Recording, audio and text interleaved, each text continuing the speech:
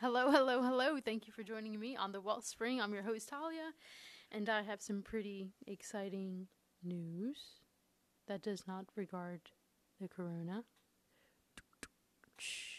Drum roll.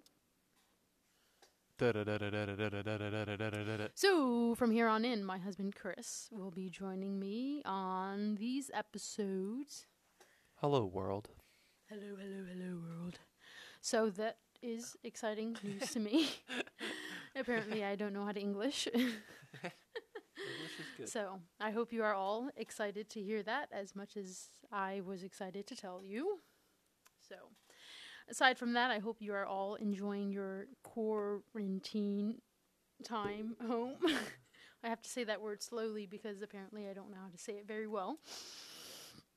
So, with that said, we will be speaking today about what love is not, but we will be speaking about. Oh, man, guys, I'm so sorry. This is like our third time going through this, and I just can't do this very well. So a lot of breaks and cuts and actions and stuff like that. So y'all are just gonna get the raw version. So we're just gonna go with it. All right. So 1 Corinthians chapter 13, verses 4 through 7. Cue the man. All right, but yeah. There's one reason to get you a husband. It's to get him to read you New King James Version of the Bible. You're so funny.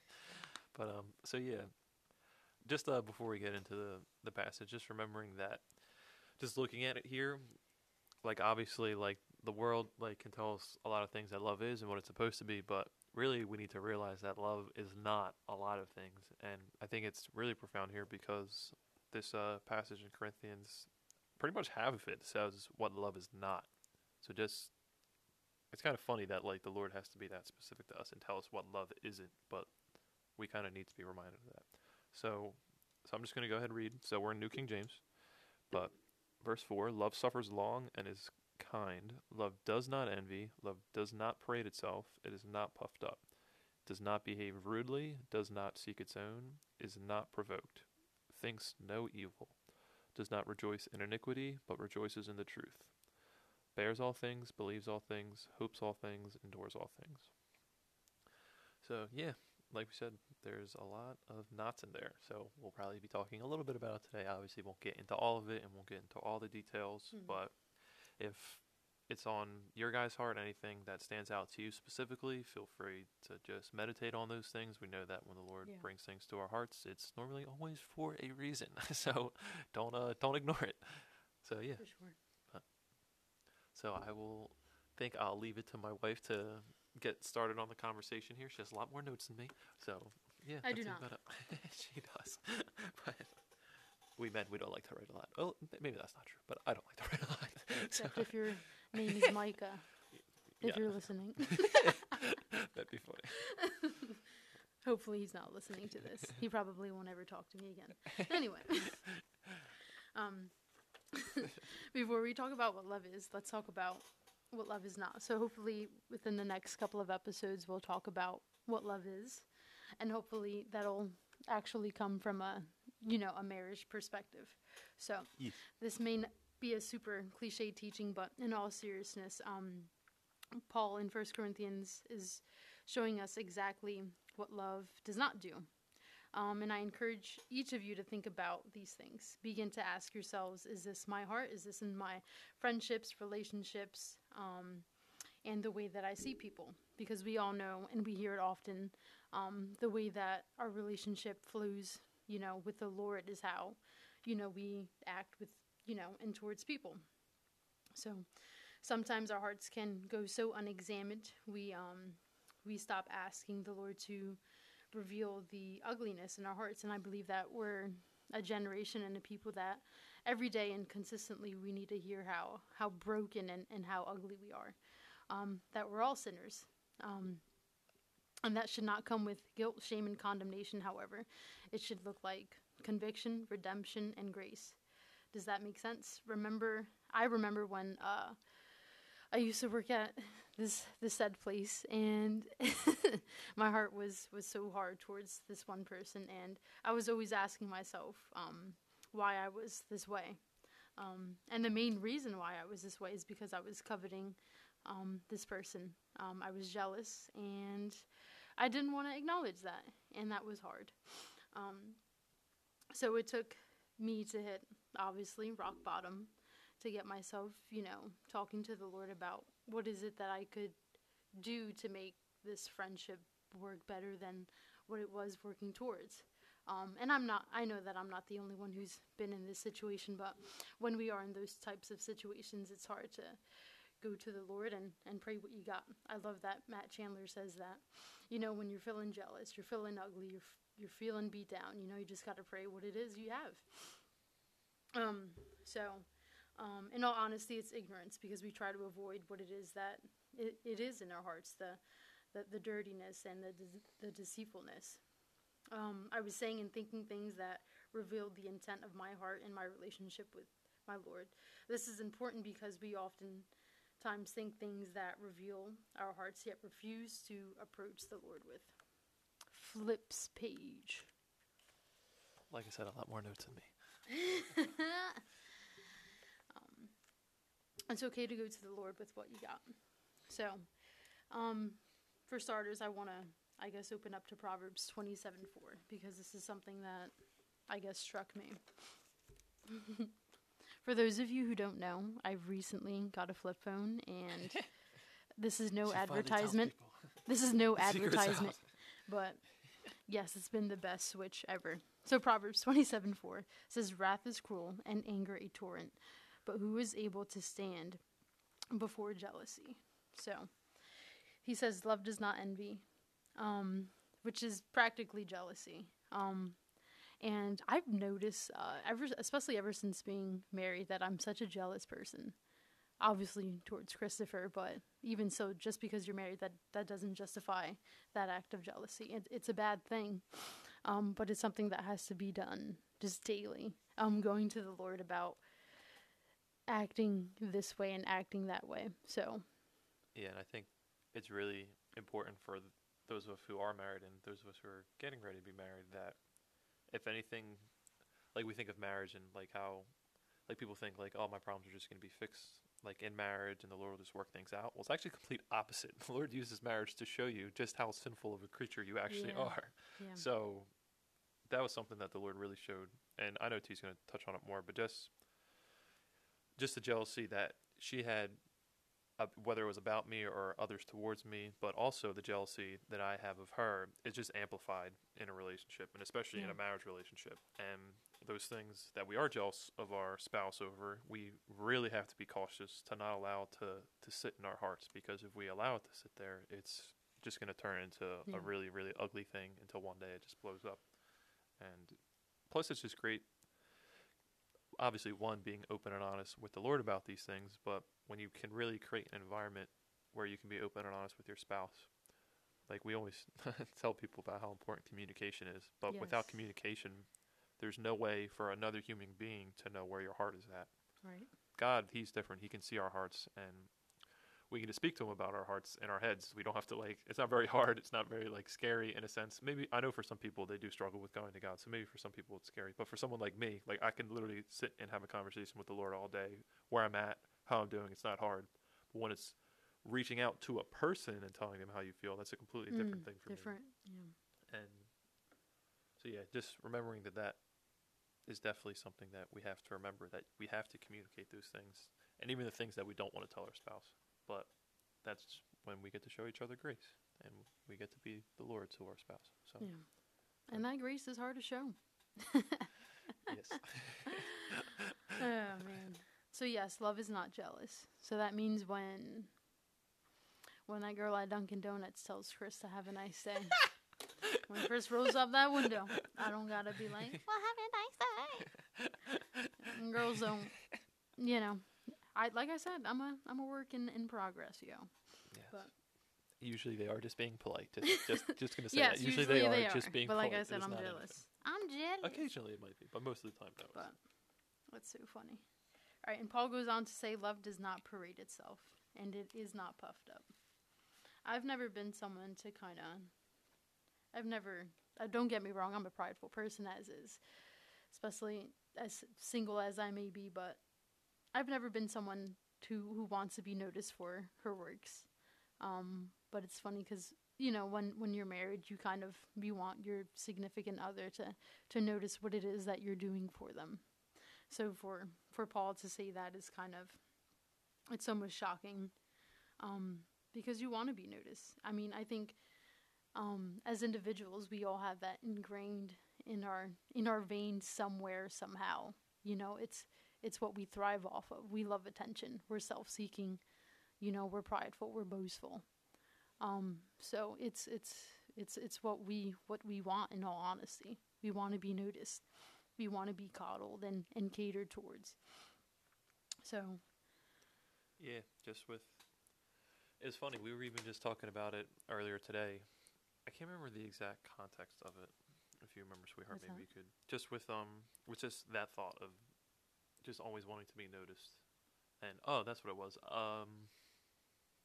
Trying to see if I can talk about this publicly. Trying not to make things too known and start talking about names, but just certain relationships I'm in,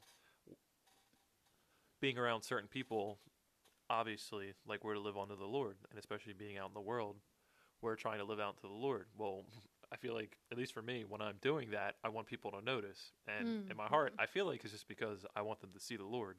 So part of me wants to brag and talk about the things I'm doing or talk about how good of a person I am. But that's a complete antithesis of what Paul's getting at here. He's saying how that's not what you're called to do. Right. You're not called to brag. You're not called to bring these up. You're simply to serve, and that's it. A servant does not speak. We look at a bondservant and how the apostles would call themselves bondservants of Christ. A bondservant would never dare to speak up to its master unless it was asked to speak first. Right. And just we're to have that, obviously, that attitude not only towards Christ, but we're to have that attitude to the world. We're called to serve all people. And obviously there's times when we're called to speak, and don't get me wrong, we're called to talk about Christ and to share Christ with others. But when it comes to the things that we do, the actions that we have, we just shouldn't be puffed up about it. We shouldn't be bragging about it, And let's be honest, who likes to be around somebody who's always bragging about themselves all the time? That's not the type of person that is fun to be around, honestly. And I guess that's really something to question yourself with. Do you see yourself as a humble person, or do you see yourself as somebody who's always bragging, who's always talking about themselves? If anything, we shouldn't be talking about ourselves, but we should be talking about those around us and lifting them up. And especially in a marriage relationship, we shouldn't ever be boasting about ourselves and boasting about what we're doing, but really we should be boasting about our spouse and what they're doing and the things that you see in them. And obviously that just goes on to motivate and encourage your spouse, and really just causes them to want to do more and to want to serve more and to want to love more. And ultimately that's what Christ does for us on a daily level, Right. And we'll get into a little more of that later, what I was talking about. But And that's just funny because you can honestly take that and just think that there's no reason why we would ever have to boast about who we are and what we've accomplished, because we have the Lord, and the fruit of our labor is going to show that anyway. So and that should bring smiles to all of our faces anyway. Like, I have the Lord. If there's going to be anything I boast about, then let it be about the Lord. So moving on, verse 5. Sorry. Love suffers long and is kind. Love does not envy. Love does not parade itself and is not puffed up. Verse 5. Does not behave rudely. Does not seek its own and is not provoked. Thinks no evil. Man, that last part, thinks no evil. Like, we all think evil. Even before this, it was like, ooh, there were some evil thoughts in my mind. And then there's not one day that goes by. It's like not thinking evil, So it's so even just in that in itself, it's like, that's not love. That's not who the Lord is. It's almost impossible to go one day without thinking evil thoughts, because our minds have to be consistently, devoted to the Lord about what it is we're thinking, what it is we're watching, what it is we're talking about, what it is we're thinking. It's a consistent thing. It's funny, just with, that was one of the, pretty much the main thing that I wanted to talk about, but, and definitely, applicably when it comes to relationships and when it comes to those we're trying to love on, we're not called to think on, those bad things about people, those wicked things. We're not called to to think on those wicked and earthly thoughts, but on things above. And even towards the end of this passage in verse 7, it says, how it bears all things, believes all things, hopes all things, endures all things. So we're called to hope in the good things, or what a person could become, or what they could be like. We're not called to think on the negatives and stuff like that. But really, I've just been able to look at this verse a lot, and I love David Guzik's take on it. And when he looks at the original language and the original translation of this part of the text, he says how love does not store up the memory of any wrong it has received. So that's basically what it means when it's saying it thinks no evil. You're not storing up any memory that a wrong has been committed against you with. And obviously, like, that just makes us think of Christ. Like, you can look at Psalm 103:12, Jesus cast our sins as far as the east is from the west, or Psalm 51, the Psalm of repentance, and it talks about being washed so clean of our sin that there's no previous stain of sin. We're washed as white as snow, even though our hands were blood red before. And if anybody knows anything about blood, it's very hard to clean. But when we're washed completely clean. Cleanse. And I'm probably just going to hit on this for for a little bit of time here at just this point. But really, that is something that's so important in our relationships, is making sure that we're not storing up the memories of wrongs that have been committed against us. And especially in relationships, again, just going off a marriage relationship, it's easy to store up those things, and not only is it easy to store up those things, thinking about what your spouse did or did not do for you, in the sense of what you wanted done, or you wish you would have did that, or oh, you wish you wouldn't have done that, and all these things, or obviously vice versa if you're the woman in the relationship. But when you start to harbor those things in your mind, when you start to think on those things that they're not doing or that you're not happy about, really it just puts your mind in that negative place. It just causes you to stir up in anger, and it starts you to it causes you to stir up in strife, and it causes you to, every time you see the person, all you can think about is the things they're not doing. And it's kind of just like an endless wheel that you just keep spinning on, that you're stuck on, and you can't get out of. And I think a perfect example of the opposite of this is Joseph. We see just horrible things happen to Joseph, basically, in every sense of the way. And everybody knows the story of Joseph, whether it's the kids' stories that we were taught at a church, or obviously reading through Genesis. He's just such a loved character in Scripture, and obviously for good reasons. But when he's in Egypt, and when he finally gets past all of his time in prison, when he gets past everything that happened to him with Potiphar's wife and all those things, when he's finally raised up and he gets to have his two sons, he names the one son Manasseh, or Manasseh. People always say his name differently, so I'm not sure how to specifically say it, but I like Manasseh. But and not obviously to be confused with the kings that are in First Kings, but this is obviously the original Manasseh of the 12 tribes and all that stuff. But anyway, Manasseh, the meaning of that means making forgetful. And the reason why Joseph, Scripture actually says this in the story of Genesis, if you go back and read it says because the Lord made him forgetful of what his brothers had done to him. And for obviously those of us who know the story, Joseph's brothers sold him to be a slave, and they almost killed him. And fortunately they didn't, but that's a really awful and terrible thing, and probably one of the worst things you could do to a person, honestly thinking about it. But the Lord allowed Joseph to become forgetful of those things. He allowed him to put those things aside, to say, you know what happened to me, it's done with, it's over with. It's not something that I'm going to allow to hold me down anymore. That's not going to keep me from loving. And I think it's just so beautiful, because notice how I love the definition, because it says love does not store up the memory of any wrong it has received. So it's not that Joseph doesn't recognize that what happened to him was wrong. He knew what was wrong. He knew what his brothers did was a terrible thing. He's not excusing their behavior by any means. He's not saying that it was okay that they did that. He's simply choosing to forgive and forget.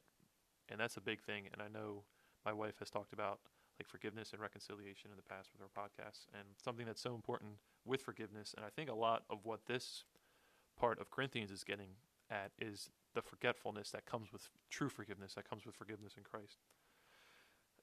And it really is impossible without him. So if you're trying to forgive and forget someone without the Lord, then you're probably not being able to do so, because in my opinion, it is impossible without the Lord, just from my experience personally. I just know there's been people that I've harbored things against. I'm even thinking now of a story when me and my wife first started dating. there was a time when we were in our, I can't remember where we were. I think we were at her house. She was staying with a couple friends of hers at the time, but we were reading through scripture, and all of a sudden the Lord just like flooded me with emotion and all this stuff, and I started breaking down, crying, and Still does that. I realized that there was a person who bullied me when I was a kid, and I had never, like, I had forgiven him, but I had never forgot about the things that he had done to me.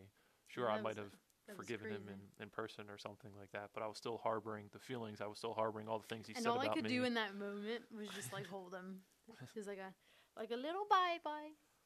But it was a crazy moment. And again, it wasn't the fact that I was necessarily saying that what the person did to me was okay. Obviously, the way he was treating me was never right as a child, but it was the fact of that I was choosing to not forget about those things. I wasn't letting go of the things that he had done to me. And then once when the Lord had brought that on me and I had finally chose to forget about those things, just so much healing came over my heart, and it was just a wonderful thing. But just that whole point of knowing that, because there's a very big difference with the world, and kind of like I brought it up in the beginning of the podcast, how the world views love. The world, when we look at sin, right? The Lord, or the Lord. I'm so sorry, Lord. The world doesn't. The world wants to excuse sin. It wants to say somebody is sinning, but that's okay, and I'm going to love them anyway. That's the wrong approach. We don't say that sin is ever okay. Obviously, the topic of homosexuality is a big one. We never approach homosexuality with saying that, you know what, it's okay, and I'm going to love the person anyway. That's the wrong approach. Homosexuality is wrong. It's a sin before God. Jesus Christ went to the cross and died for that sin. That's how serious it was, and we need to remember that. However, despite of that person being in their sin, despite of who that person is, I'm going to love them anyway. And there's a big difference between those two things. And I love, for those of you who know John and Regina Schaefer, we were at the Schaefers one time, and John just kind of was harboring on this with us for a little bit. But he said how grace doesn't say that doing wrong is right, but rather says, I'll love and come alongside you despite being wrong.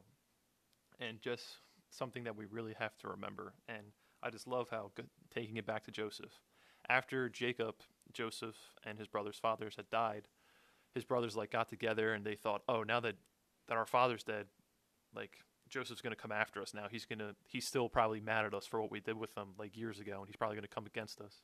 And he might like throw us in prison, or who knows what he's gonna do. Right. So they come to him like begging for his forgiveness all over again, and Joseph's like, I feel like I could see his face almost just like, what are you guys talking about? Like he had completely forgotten about all that. And he was just like, guys, like, no, like I don't, like you really don't understand. Like I don't care I'm about not that harboring anymore. anything. I'm not harboring Yeah. that anymore.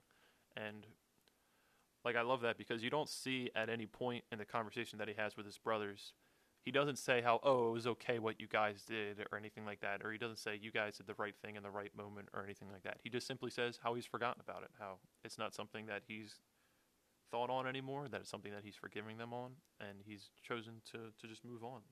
And obviously, just this such a picture of Christ and what he's done for us. Just think of the adulterous woman and how obviously being an adulteress, she's caught in a sin, and according to the law, she was called to be stoned. So the Pharisees Yeah. say, go ahead, stone her, you know, that she's committed the sin and she's guilty. And obviously, which is hysterical because we know to do the tangle, you need two to tangle. So it's just kind of funny to think that Yeah. they obviously didn't bring the male who was there. A lot of people think obviously that was just part of the Pharisees' plan. But regardless of the fact of this woman knew what she did was wrong, she was broken by it, and we see that by just her interaction that she had with Jesus. But Jesus calling her to go and sin no more. Jesus knew what she did was wrong, but he said, you're just going to go and you're not going to do this any longer. And he did not condemn her. He did not hold anything over her. And again, just another thing that kind of hinges on this thinks no evil is it love does not condemn. And that's something that I think condemnation comes so easily when we do store up memory of things that we've received from others that are wrong. And we're so quick to condemn. We're so quick to tell people the things that they've done wrong. But love does not condemn. If anything, the Lord has shown me this past year is that his love does not condemn. He does not come to us in our sin and tell us how wicked we are and how terrible we are and how we're never going to become anything greater. No, he comes to us and says, I know you've done this thing and I know that you realize it's wrong, but we're going to start again. We're going to start a new day, and you're going to be a transformed person. You're going to be a new creation in me. And we're going to get through this, and I'm going to take you through this. Just know that I have forgiven you, and I still love you regardless of the fact that you've done this. And even if, like for those of us who love the Gospels, just reading through Matthew, we see in Matthew chapter 5, just in the judgment, how the unsaved will be judged for their sins, but we who are saved will be judged for our works. And it's so crazy to think about. Like, we're literally not going to be judged for our sins. Like, that's something that even I struggle to actually, like, hold on to. Like, guys, we're not going to be judged for our sins, like, when we're in heaven. Like, the Lord, like, that's not even going to be on his mind. Like, he's literally forgotten about our sins. Like, just think about that thought for a second. Like, that's, like, crazy to think about. Like, he's not, we're going to get to heaven, and he's literally not even going to be bringing it up. He's not going to be talking about our sin. It's just, like, it's so mind-blowing to think about, because we always think, like, oh, like, how many times have I committed this sin over and over again, if for those of us who are struggling with repetitive sins, or just terrible things that we've done. Like, maybe you've just really hurt someone, and it's just something that's constantly plagued your heart for years, and it's just something that has been so hard for you to receive forgiveness over. Guys, the Lord's forgiven you, and we can walk in his forgiveness, and that's just a wonderful thing. And thank you, Jesus. It's just grace. That's all it is. And that's really what this comes down to, is showing grace to those who do wrong, not responding in what they deserve.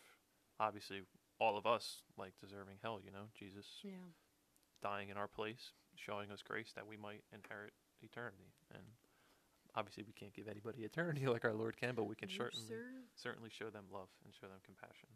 So, but.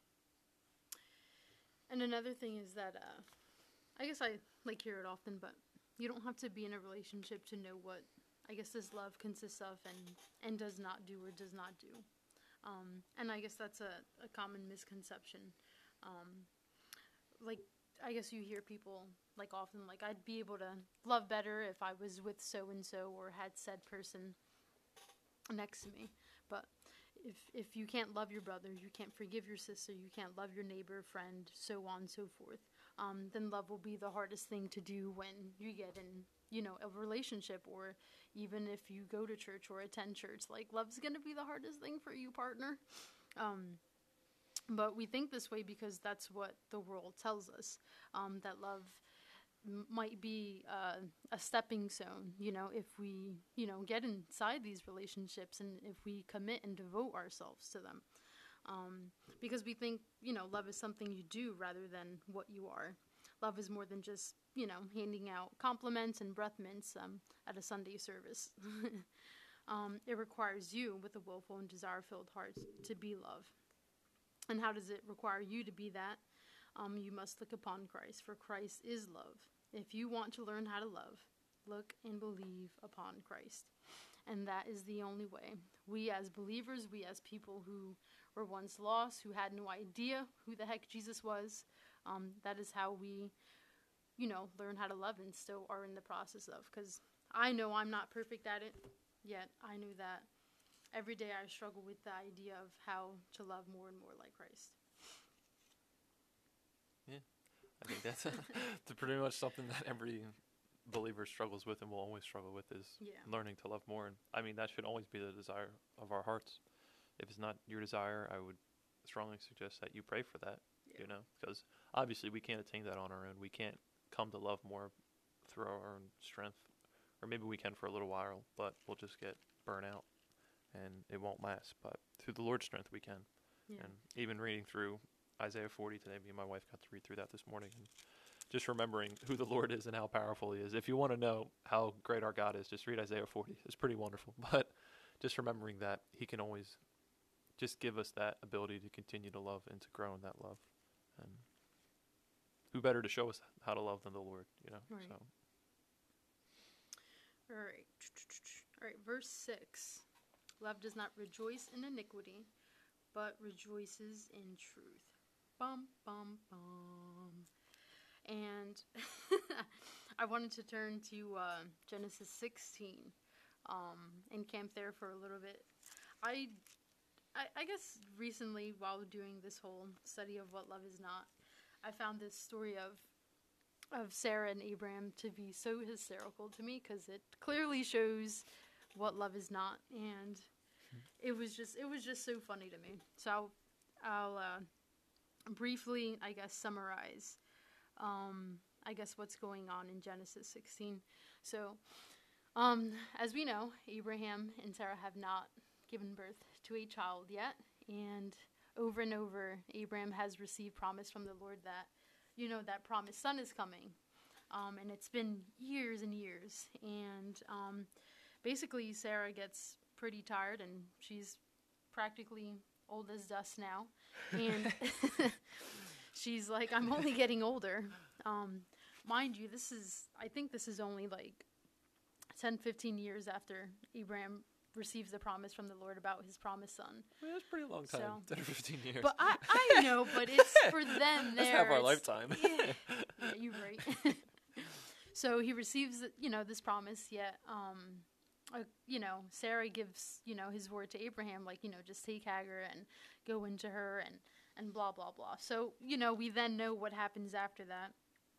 So she says, she tells Abraham about Hagar and stuff like that. So he went into Hagar, and she conceived. And when she saw that she had conceived, her mistress became despised in her eyes. But I love what Sarah says. She says, then Sarah said to Abraham, my wrong be upon you.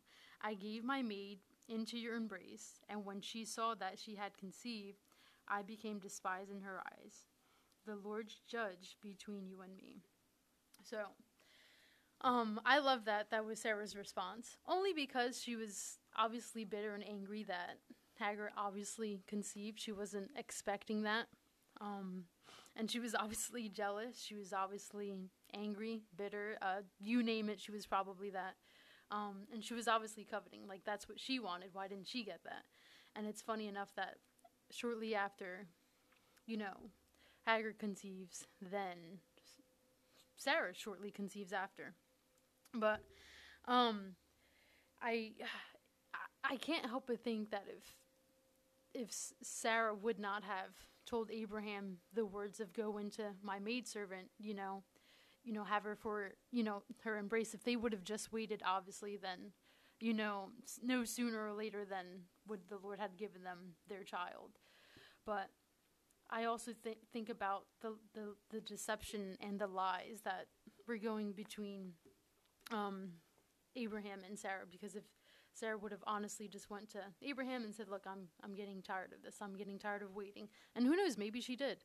But as far as we know, they were both tired of waiting, and Sarah was just like, here, just take her. So it's funny that chapter 6 of 1 Corinthians says what it says, because they both gave up at that point, and they weren't relying on the Lord and his promises. And honestly, when it speaks about what love is, our love should be completely and 100%, dependent on the Lord and not on our own flesh, not on my spouse, not on my roommate, not on my parents. It's all upon the Lord, and that's where it flows from. So when we find ourselves weak in that, when we, find ourselves behaving rudely or not trusting or boasting or prideful or jealous or coveting, any of those things that our hearts so wickedly do, then we need to realize that we're running on E, and we need to be going to the Lord. Kind of just tied into just what I was talking about earlier. When we're doing things in our own strength, we can maybe last a little while, but the flesh is weak, and we know we can only love so much on our own. And if anything, that's just like the humble reminder, and even Thalia talking about it earlier, just how we are sinful creatures and how we do need to constantly remind ourselves that, and constantly remind ourselves that the love that we show people, or that we're at least attempting to show people, if it's the love of Christ that we're trying to show others, is only possible through the Lord. And it's something that we constantly have to remind ourselves of, and it's a daily walk.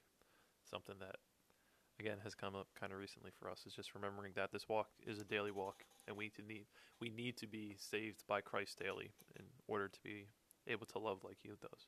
So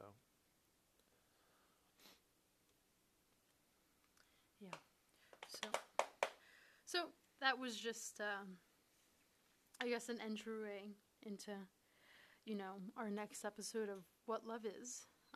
I hope you guys will stay tuned for the next couple of episodes and things like that. If there is anything in specific that you guys would like to hear, please feel free to leave us a comment, email us, subscribe, or leave a comment on the website, anything like that. We're here to listen to what you guys have to say, so please feel free to leave some feedback, anything like that. Yeah, so thanks for listening. You can give us a shout out. No, I'm kidding. Don't give shout outs. do people still do that? Like, I don't know. Yeah, I feel like people do. Yeah, I don't know. But yeah, so thanks for listening. I'm Chris. And I'm Thalia. Exactly. But yeah, guys, thank you so much for taking a listen, and we hope that you were blessed by this. Have a blessed day, guys, and stay nice and healthy. See you guys. See ya.